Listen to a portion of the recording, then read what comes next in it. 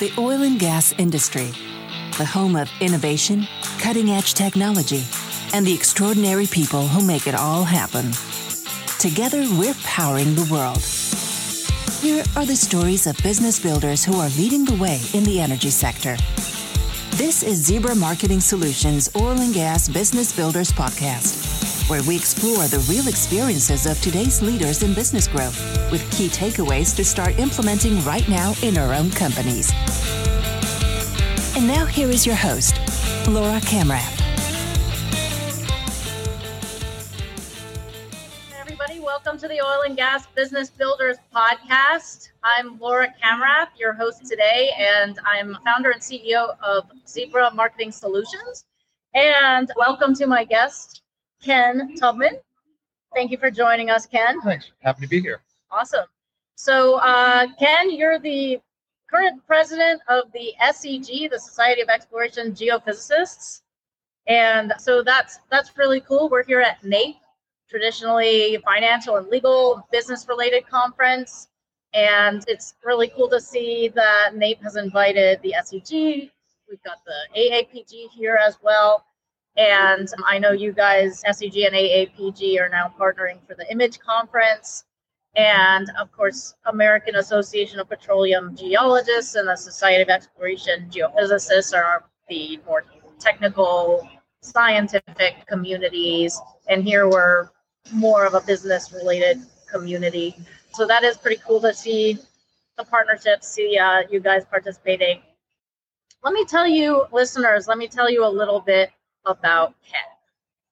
So Ken has spent more than 35 years in the energy industry. He currently serves as chairman of the board of directors SA Exploration, a leading seismic acquisition company. He also works with multiple startup companies, serving as chairman of the advisory committee for CloudStream Medical Imaging, advisor to Revochem. How do you say that? Yes, that's right. Revochem and Zrathus. Zrathus. It's an online collaboration. Okay, so Zrathus, which is Xrathus. Correct. And other companies. He has held senior positions within ConocoPhillips, including Vice President Geoscience and Reservoir Engineering, Vice President Subsurface Veritas DGC, as Senior Vice President Veritas Hampson Russell, Vice President of Geoservices, and Marathon Oil as Vice President of Technical Innovation. He started his career with ARCO and has held various technical and management positions in the central functions and business units. A common thread through most of his career is involvement in technology, delivery, and development.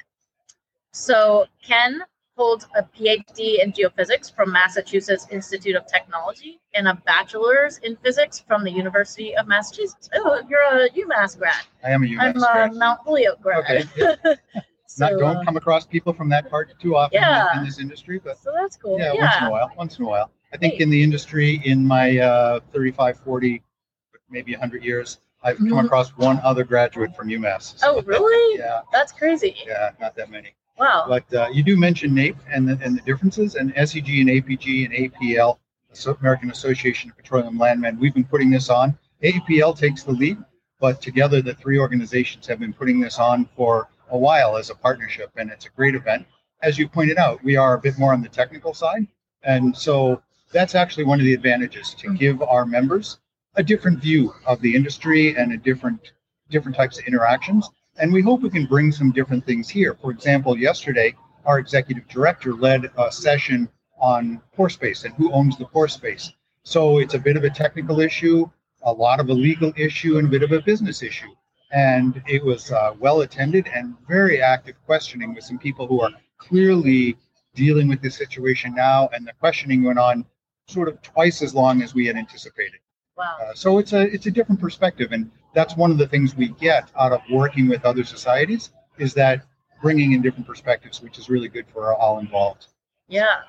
So was there any consensus about who owns the pore space? Well, I don't want to jump to conclusions, but the consensus was this is an area that needs more work. We'd like some legislative consistency. That would really help. And there's still a lot of issues that need to be resolved, because we have some governments who are trying to lay down some rules, but it's still pretty early. Some have moved ahead of others, and there's a lot of debate still. But we had three really good panelists, lawyers, who really understood the issues, and lots of good debate. Interesting. So Ken, tell me a little bit about so you started your career with ARCO. How did you start you came from UMass, University of Massachusetts, and Massachusetts, which, I come from the same part of the world. It's not a common thing really to get into oil and gas. Yeah, that's for sure. From there. So it's funny. I was just talking to someone about that. So where I went to school, no one at UMass knew what the oil industry was. And I didn't either.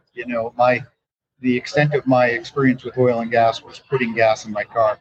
And I was studying physics as an undergrad, and I had a roommate who was a geologist, and I found it pretty interesting. So he advised me to take some, I asked him what classes I could take to learn a bit more. Unfortunately, he suggested I start with mineralogy, which, is not exactly a base level geology class. So it wasn't a smart way to start. I remember mineralogy. Yeah, it wasn't a smart way to start. So I could do the crystal structure, but when we came to the memorizing rocks, I was kind of lost. Oh, yeah. So I poked around a little bit, and I found a professor who was doing a bit in geophysics, and I found that interesting. So I did some things with her and had some interest, and said, well, unlike today's students who seem to have it all mapped out, I said, that looks cool. I'll give it a try. So I applied to grad school, again, still not knowing about the oil industry, but got accepted into a program where now all of a sudden a lot of the funding and a lot of the activity was around oil and gas. And so then it became natural. I got on to projects after a few years, really started in borehole geophysics, sponsored by first a few companies who had specific problems, and then a consortium of 25 companies. So I suddenly got exposed to lots of different companies, lots of different activities they were doing. And then going into oil and gas became pretty natural. I haven't really looked back, and certainly haven't regretted it. So yeah, well, that's awesome. That's good. So now you're president of the SEG. That's exciting. So, I've heard a lot of buzz, just people talking about the demographics of the industry. I'm sure you see a lot of this as certainly a society president now. We've got a lot of folks who are getting towards retirement, and a lot of them are the business owners, the business leaders, and the people with the experience. To me, it seems like oil and gas has become kind of an unpopular industry to go into. First of all, just for PR reasons, that we get a bad rap, just for obvious reasons. Right. And then also, I think it's a little worrisome to young people, the cyclical nature of the industry, which people have different opinions on, whether that's a good thing or a bad thing. But, when the industry is down, it can be a rough place to be career-wise. So what do you think about that? Well, okay, so there's a lot there. And, as for the cyclical nature of the industry, that's certainly the case. And I admit, I just take it for granted. I was at ARCO for 16 years, for example. That's my first layoff started 6 months after I started in the industry. It started early and it came off it. ARCO was really good at sending people to other companies. But the good side of that was when ARCO finally sold to BP, we looked around and pretty much everybody left was a really strong contributor. And it was a team that had been weeded pretty strongly. And you looked around, it's like, these are people I'm going to work with anywhere. And most of those people did well and managed to stay in the industry. So although when I talk to people and they go, well, what about the ups and downs? You know what? If you love the industry and you're doing well and you're contributing, you'll find something. And I found that's always the case.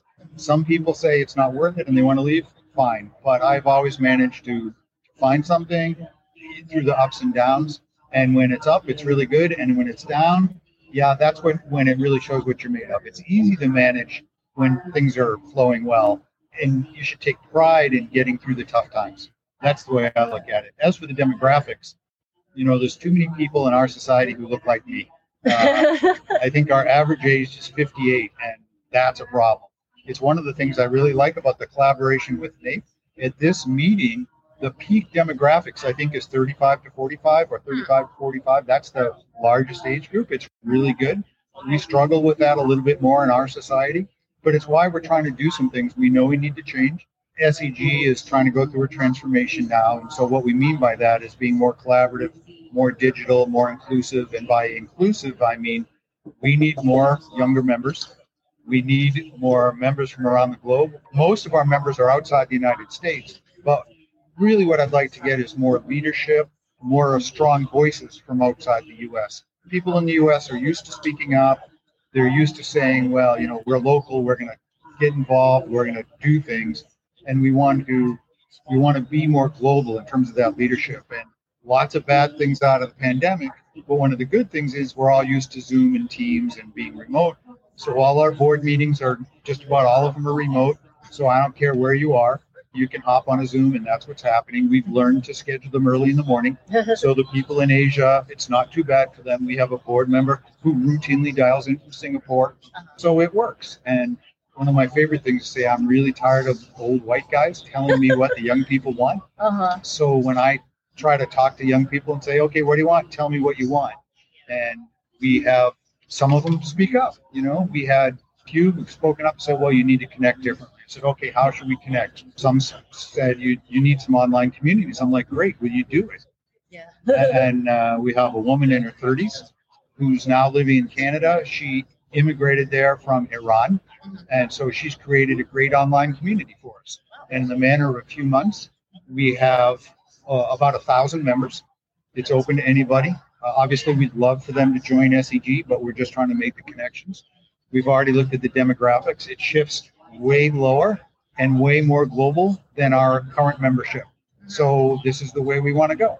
Yeah. And so we have to adjust. And to me, the way to adjust is not for me to say this is what young people want, but for the young people to step up and take control. So we're trying to do that as much as we can. So hopefully old people are welcome to join also.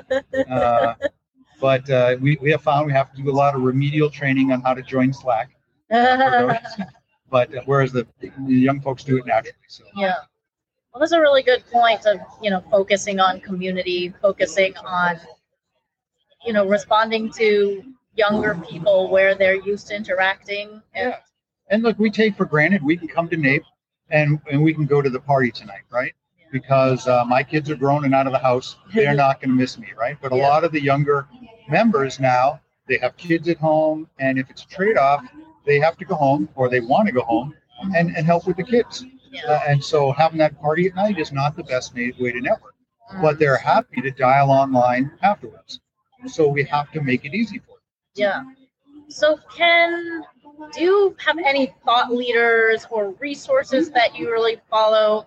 The Oil and Gas Business Builders podcast, I started this podcast to help serve as a resource to people who are growing businesses in oil and gas and who are looking to do business in oil and gas. Do you have any resources you recommend for people who are looking to do business? It's a really good question. My neighbor actually runs a small business. He has a booth here. It's really cool. So I get to talk to him about his business and how things are going. But podcasts are great. I like to put my AirPods in and listen as I'm walking the dog. There's a lot of good resources. There's the Digital Wildcatters. I like your podcast. So there are a lot of great resources. But I think events like this also let people connect in different ways and get into, even in online communities and start to ask questions and say, I have a specific question. How would you do this? And that's the kind of dialogues you can get at events like this that are really hard to do, right? But I also think that getting involved in some of our societies, whether it's AAPG, where an SEG or AAPL, that all have different perspectives to those problems. And it's a way to get involved and network in ways that you can't just do by going to a, quote, networking event, right? I mean, I find that what people miss sometimes is they think network is going to a party at night and exchanging business cards. But one of the things we as societies think we can offer to people coming into the industry, to me, networking is working with someone and demonstrating to them you can make a commitment and follow through on it. And when you've shown someone that, and then they need something, they know they can rely on you. And societies are a great, safe way to do that. It's safe because, let's be honest, your income doesn't depend on what you do in volunteering. But it's a great way to meet people, a variety of people in different organizations, do some project, organize an event like this, organize a workshop, or put together a publication, and fulfill your commitments and learn who's there with you.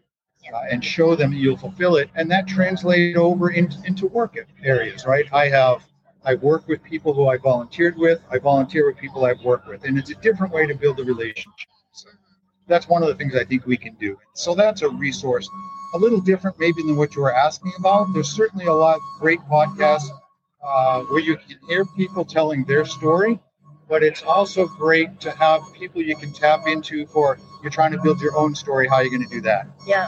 Oh, sorry. I guess we've got someone's backing up. Some sort of moving truck behind us. Sorry, listeners.